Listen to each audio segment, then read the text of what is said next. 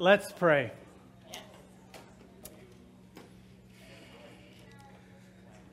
Father, thank you for today. God, thank you that this is the day that you have made.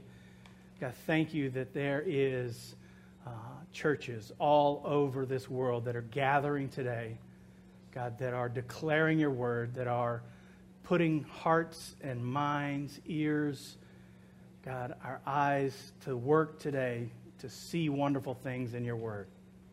And we know that that is only done because your Holy Spirit allows it, and not only allows it, but makes it happen, and empowers, enlivens, gives us the grace to hear, the grace to see, and the grace to know you more so that we would love you. God, I pray for our ears. I pray you would allow us to hear what the Holy Spirit has to say this morning. God, we pray for Pastor Peter. God, we pray you would heal him. God, that he would recover from this surgery. Lord God, we pray for Nick and Angel as they are on a trip this week. God, would you bless them, encourage them with a time of respite. God, be glorified today. In Christ's name we pray. Amen. Once upon a time, there was a vine. And amongst the branches of that vine, there was a particular group of branches. These branches had grown up together, and a few other branches had intermingled with those branches and looked very similar to the first set of branches, for they had stems and leaves and they produced flowers. One day, the group of branches all together were discussing what was the most important part of their existence. During their discussion, a beautiful bumblebee happened by, and she overheard their discussion. She politely interrupted them and said that she knew exactly what the most important part of their existence was.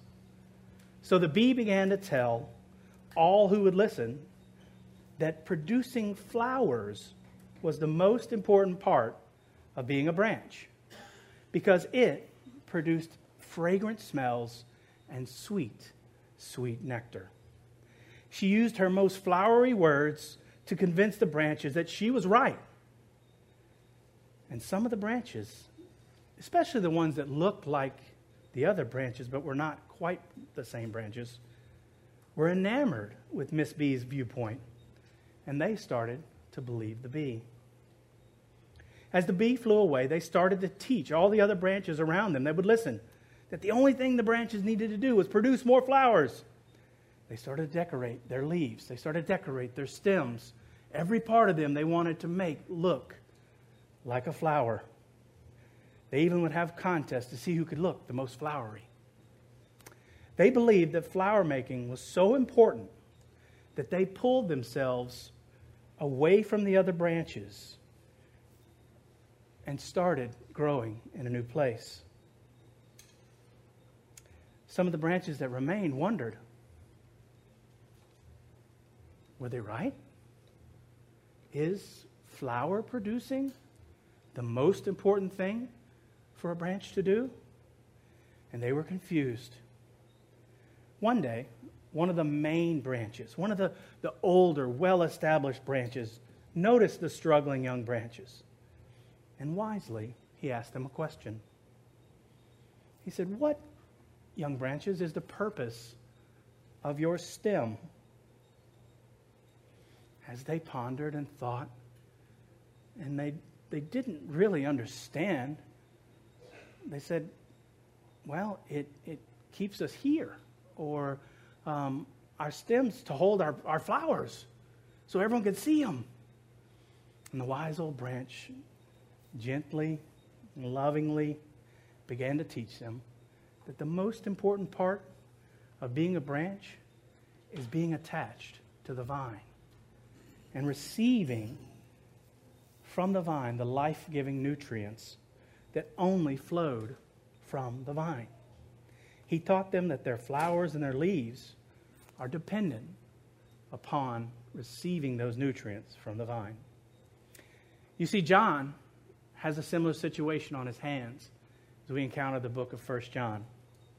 And he took this opportunity to write to some churches that had taken viewpoints that were not quite Christ and Him crucified, taken parts of those viewpoints and ran with them and started making those the important things instead of being in Christ. If the Christians in these churches think that knowledge or promoting the slogan of the day is the most important thing, most important part of their existence, John knew that they would neglect their attachment to Christ and the life-giving nutrients that the Holy Spirit provides in Christ. George MacDonald is quoted as saying, "Nothing is so deadening to our spiritual lives as a habitual dealing with the outside of spiritual things." Okay? So if we stay on the outside, we look to do the things that we just come to church and we don't get mad and we don't cuss and we don't do things that we think other people who are good don't want us to do. Or we do things that other people think are good, and we do those things. But we don't do them because the Holy Spirit is alive and indwelling us and bringing about the work and bringing about the sustenance of our lives. Then we'll miss the point. And we'll grow deader and deader and deader as our lives continue. John has packed this letter with encouragement to those who he loves and focuses on the most vital aspect of their spiritual lives. John continues in chapter 4 his exhortation to his beloved people to discern between the Holy Spirit and the spirits of the world. Nick did a wonderful job last week of drawing out these contrasts. And he knows, John knows, that when the seeds of doubting Jesus' divinity and departing from the apostolic truth grow up, they will produce temptations towards self-righteousness and impurity and lead these people, whom John loves, to neglect the greatest commandments, to love God, to love others. This brings us to our text for today, 1 John 4, verses 7 through 10. John writes, "Beloved, let us love one another, for love is from God. And whoever loves has been born of God and knows God. Anyone who does not love does not know God, because God is love.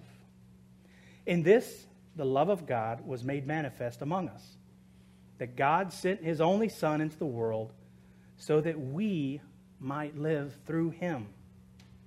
In this is love, not that we loved God, but that He loved us and sent His Son to be the propitiation for our sins."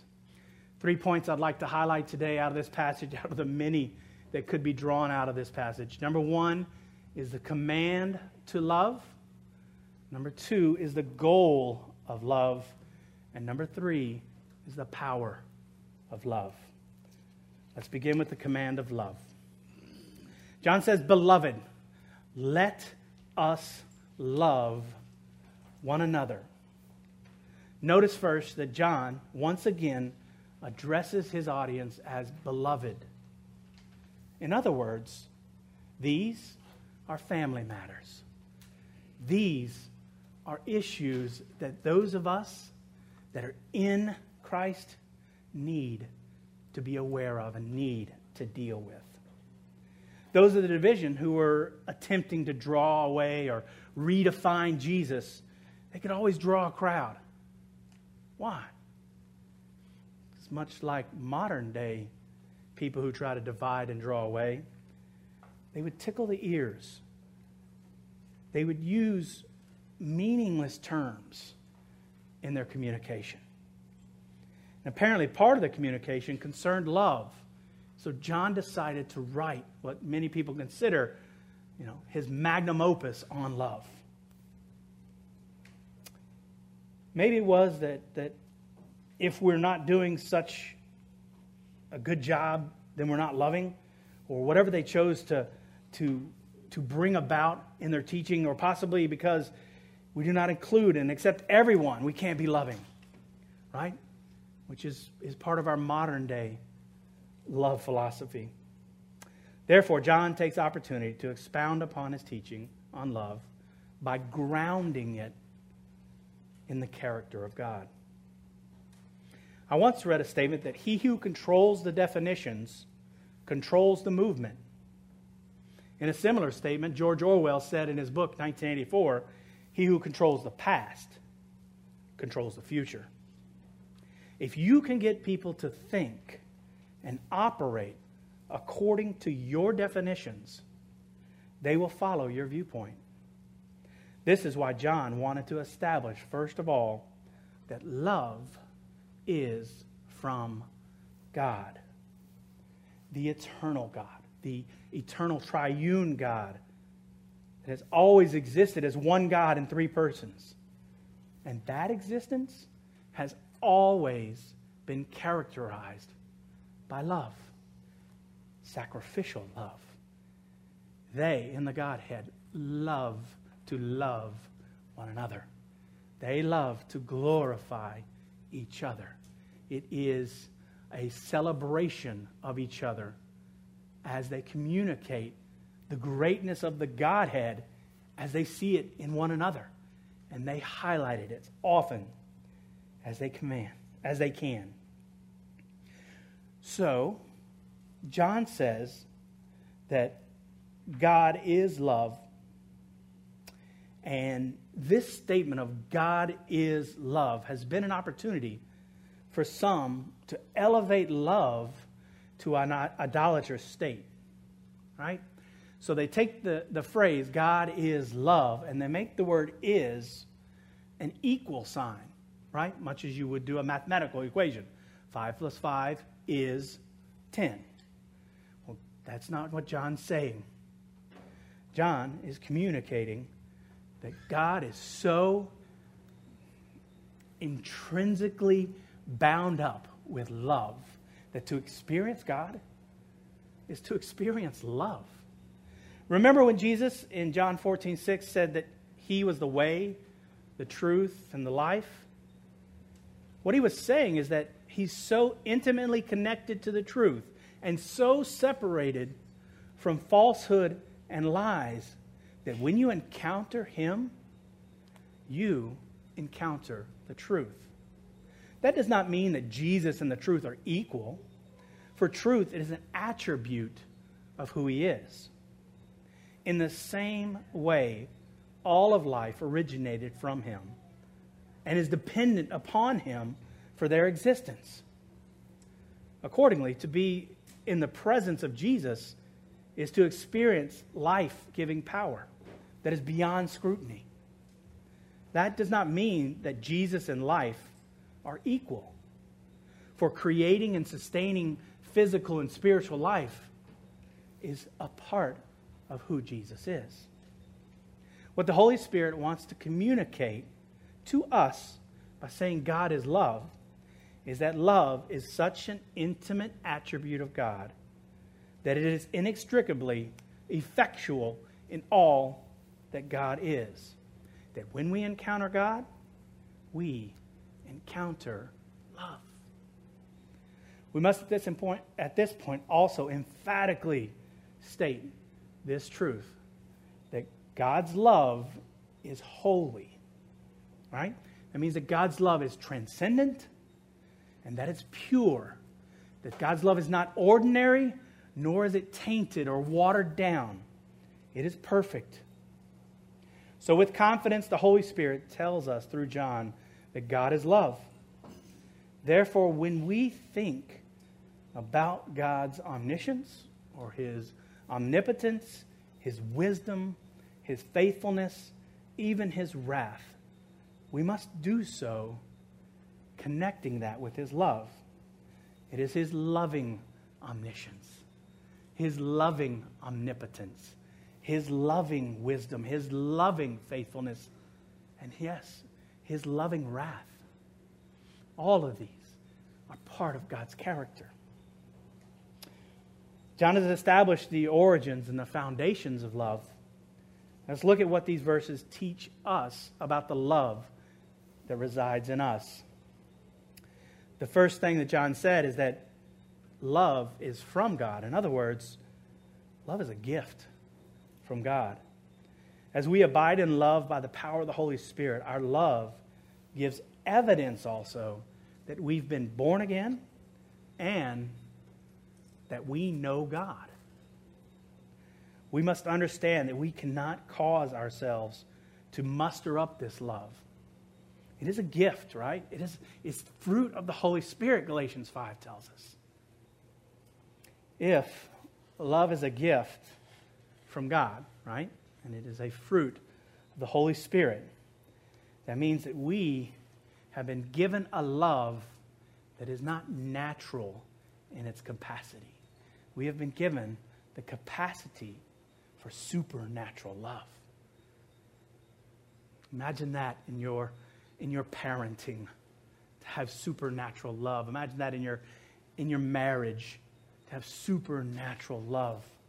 Your friendships, your encounters with your coworkers, supernatural love. And this is ours. It's a gift from God. So, my mind, which works it's just unusual. I have a very simple mind, which is why, the story at the beginning, God would use stories like that for me.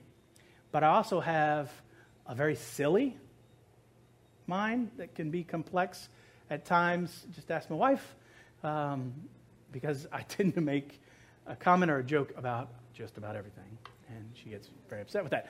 But we know how that goes. So I asked John this question as I was reading. John, he and I had a conversation. If we who are born of God will love, as you just said, we're going to do it. Why do we need to be commanded, John, to love then? Why would you need to start by saying, beloved, let us love one another? So we sat down with the Holy Spirit and we thought this out. And John, through the Holy Spirit, opened my eyes to see that God has designed the fulfillment of His promises to be carried out by the Holy Spirit through the power of His Word. The Holy Spirit opens our ears to listen and enlivens our hearts to obey God's commandments. In other words, the Word of God is living, it produces hearing, it is active, it gives obedience, all by the power of the Holy Spirit. And this is why John would command us to love one another, because he knows in that command there's life. Right? It's the same way that Jesus would say, no one can come to me unless the Father draws him, and also say, come unto me, all you who are weary and heavy laden. There is power for those that the Holy Spirit enlivens to have the Word come inside of them and produce life. The Word is powerful. This is what Paul is so famous for in most of his letters, right? He spends chapter after chapter after chapter declaring truth and establishing foundations until he's ready to start issuing commands, right? Romans 12:1. First 11 chapters of Romans, John builds this massive argument that we are called in Christ and that we have been saved and that it's not based upon your heredity, it's not based upon your religion, it's based upon the work of God and the grace that's found in Christ and the cross, right? And it's not based upon our sin condemning us. It's based upon having no condemnation and that nothing can separate us from the love of God. And then in Romans 12:1, he says, therefore, I urge you, by the mercies of God, right? All this in chapters 1 through 11 that we've gone through, to present yourselves a living sacrifice. The only way we can do that is if we receive the commands by the power of the Holy Spirit and the Word becomes alive in us and effective in our hearts to cause obedience in our actions, in our words, in our relationships, in every part of us. And this is a growing, lifelong process, right? You start to see, man, I'm just not there. What do I do when my love doesn't look like that? What do I do when I read those commands and I'm just not there? And you realize that there are parts of you that have been attentive to the Scriptures or has been concerned with how your speech relates to those you work with or is not as anxious to cut that person off in traffic because they cut you off. And you start to see small things in your life. And you start to see this pattern of growth. There's two types of growth in the Bible, right? There is a mechanical growth, which is if I took all these chairs and I started stacking them, one and one and one and one again, all on top of each other, right? That would mechanically, the pile would be growing. 1 and plus 1 and plus 1 plus 1. The other way growth is established in the Bible is botanical growth. Growth like a plant, right? Growth like it takes a long time for these things to happen and to come about. There's sometimes that you get the sprig in, right? And you notice it. Wow, there's growth there. There's sometimes it's your first flower or your first leaf. But there's sometimes that you've been an established plant for a while. It doesn't appear. There's too much more growth. Guess what? Just like the little branches, refocus on your stem and your attachment to Christ, the vine. And you'll notice there is the work of the Holy Spirit going on inside you. This leads us to our second point. Verse 9, John gives us the goal of love. He says, in this, the love of God was made manifest among us, that God sent his only Son into the world so that we might live through him. In this, in what? In the unstoppable love of God. As I read this, my mind, we are in the Bourgeois Bible study, we're going through about, 2/3 of the way through the book of Genesis now. But my mind went back to Adam. And in Genesis chapter 3, when Adam and Eve sin, what does God do? You remember? He goes after them. That's right. He doesn't zap them. He doesn't eradicate them. He doesn't kill them physically, immediately. He comes down, as we can imagine was his habit, in the cool of the evening, and he seeks them. He goes after them. Similarly, he does that for Cain, right? When Cain realizes that his sacrifice is rejected, God goes to Cain. And over and over again in biblical history, we see God coming to his people and reaffirming the relationship and building them back up. All the way, we get this picture that the humans just keep adding to the mess. And the world just keeps getting messier and messier until God establishes a point in history where his purposes came together at the perfect time, and God himself stepped into our messy world. See, we want to wallow a lot of times in the mess because it's what we know, right? But Christ came down and stepped into the mess intentionally, knowing that he would be abused and rejected, knowing that he would be tortured and crucified. He chose to come to our mess. When you see the messiness of the world invading your life, this is the point John is making in chapter 9. Remember the love of God. Remember that this is God's design, that we see the mess in our lives or our families or our friends or our co-workers or the world, and we would see opportunities for supernatural love. We would see opportunities for God to express love to us, through us, and for those around us.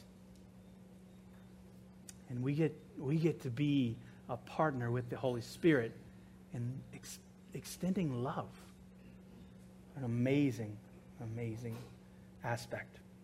But why? What's John's goal? What does he say by the power of the Holy Spirit that it is the goal of this overwhelming love of the incarnation? So that we might live through Christ. In your study of God's Word day to day, make notice of all the in Christ statements that you read throughout the Bible. Whether it says in Christ or in Him or through Christ or through Him, whatever it is, this list will be huge. Just take a piece of paper on your side of your notebook or whatever it is, and just write it down. Here's a verse. Here's another verse. I found in Him, through Him, in Him. All these things, because these are declaring statements that declare who we are in Christ. In other words, become who you are. This is who you are in Christ. Now grow up into that person. That's the point of the in Christ, the through Him statements over and over again. This brings us to our final point, the power of love in verse 10.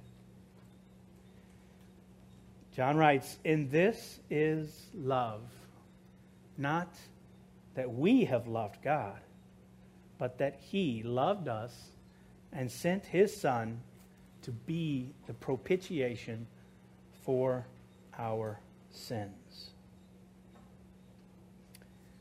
We did not love God. We were not sitting around twiddling our thumbs and saying, "All right, God, I sure do love you, and I sure do wish you'd let me into heaven." Romans 5 tells us we were enemies. And I personally, for a long time, even in the midst of not being saved, would have said that if God got close enough to me, I'd stab in His back. I knew that. I knew I hated God. Because if I got close enough to someone where the life of God was experienced in them, it reflected me back to myself. And I hated what I saw. So I didn't want God to be anywhere near me until He came near to me and opened my eyes and let me see that radiant beauty of who He was and who He was in Christ, and more importantly, what Christ did for me. So, our world is rampant with definitions for love today, right? We have songs and movies and other media outlets that want to say that love is this happy, happy feeling. But what happens when the feeling fades away? What happens when their love falls apart? They've made an idol out of this love. Hey, Bubba. Son's waving to me. They made an idol out of this love. But guess what? John already said it. God is love. Love is not God. We can't flip the equation back and forth, because love is an attribute, is a experiential attribute, but it is not all that God is. And contrary to popular belief, we don't have to submit ourselves to everyone's opinion about what it means to love. We submit ourselves to what the Word says is loving, what the Word said is true about who we are, made in the image of God, declaring the promises of God, being faithful by the power of the Holy Spirit. And lastly, John says that God sent His Son to be the propitiation for our sins as an evidence and a foundation of His love for us and the power of our love. Propitiation is the satisfaction of God's wrath against our sin by His own provision of the sacrifice of Jesus on the cross. Notice two parts of that statement. First, the reason for God's wrath is our sin. We all deserve justly God's wrath, the death that follows that. For in Adam all sinned, and not just in Adam do all sin, we daily put our stamp of approval back on that statement. We see it over and over again. But the good news, God provided the sacrifice. God provided the satisfaction for His own wrath by sending Himself, by sending His Son to die on the cross in our place. Because of the great love of God, we don't get what we deserve. Instead, we get what 2 Corinthians 5 tells us is the ministry of reconciliation. Paul writes, I'm starting in verse 17 of 2 Corinthians 5. Therefore, if anyone is in Christ, he is a new creation. The old has passed away. Behold, the new has come. All this is from God, who through Christ reconciled us to Himself and gave us, in like manner, the ministry of reconciliation. That is, in Christ, God was reconciling the world to Himself, not counting their trespasses against them, and entrusting to us the message of reconciliation. Therefore, we are ambassadors for Christ, God making His appeal through us. We implore you on behalf of Christ, be reconciled to God. For our sake, He made Him to be sin who knew no sin, so that in Him we might become the righteousness of God. How great a life would it be if we just spent the rest of our time here on earth reconciling, operating in the ministry of reconciliation, whether that's an argument about a toy, whether that's an argument about our ability to communicate properly words, or what's our stance on such and such a position, and we just spent our lives being reconcilers. Because our love is to be characterized in the same way as Christ's love, as the love of the Trinity, characterized by sacrifice. I have really appreciated how Nick has encouraged us on week in and week out that most of us would be willing to take a bullet for our spouse or to do some great act of love. But how many of us are willing to make the daily choices that really show love, that really set aside ourselves, takes up our cross, and follows Christ in the midst of our relationships? These choices, when we make them by the power of the Holy Spirit in love, they're going to overwhelm those who we're doing it for. Our spouses, our children, our families, our friends, our co-workers, the world is going to see differently. The thing that they're going to see is the life of God in us, right? So that they will give glory. They see our deeds that we were prepared for beforehand, Ephesians 2. They will give glory to God because what they see us doing We have that opportunity before us. Next week, we're going to take time and look through a lot of more practical things of love.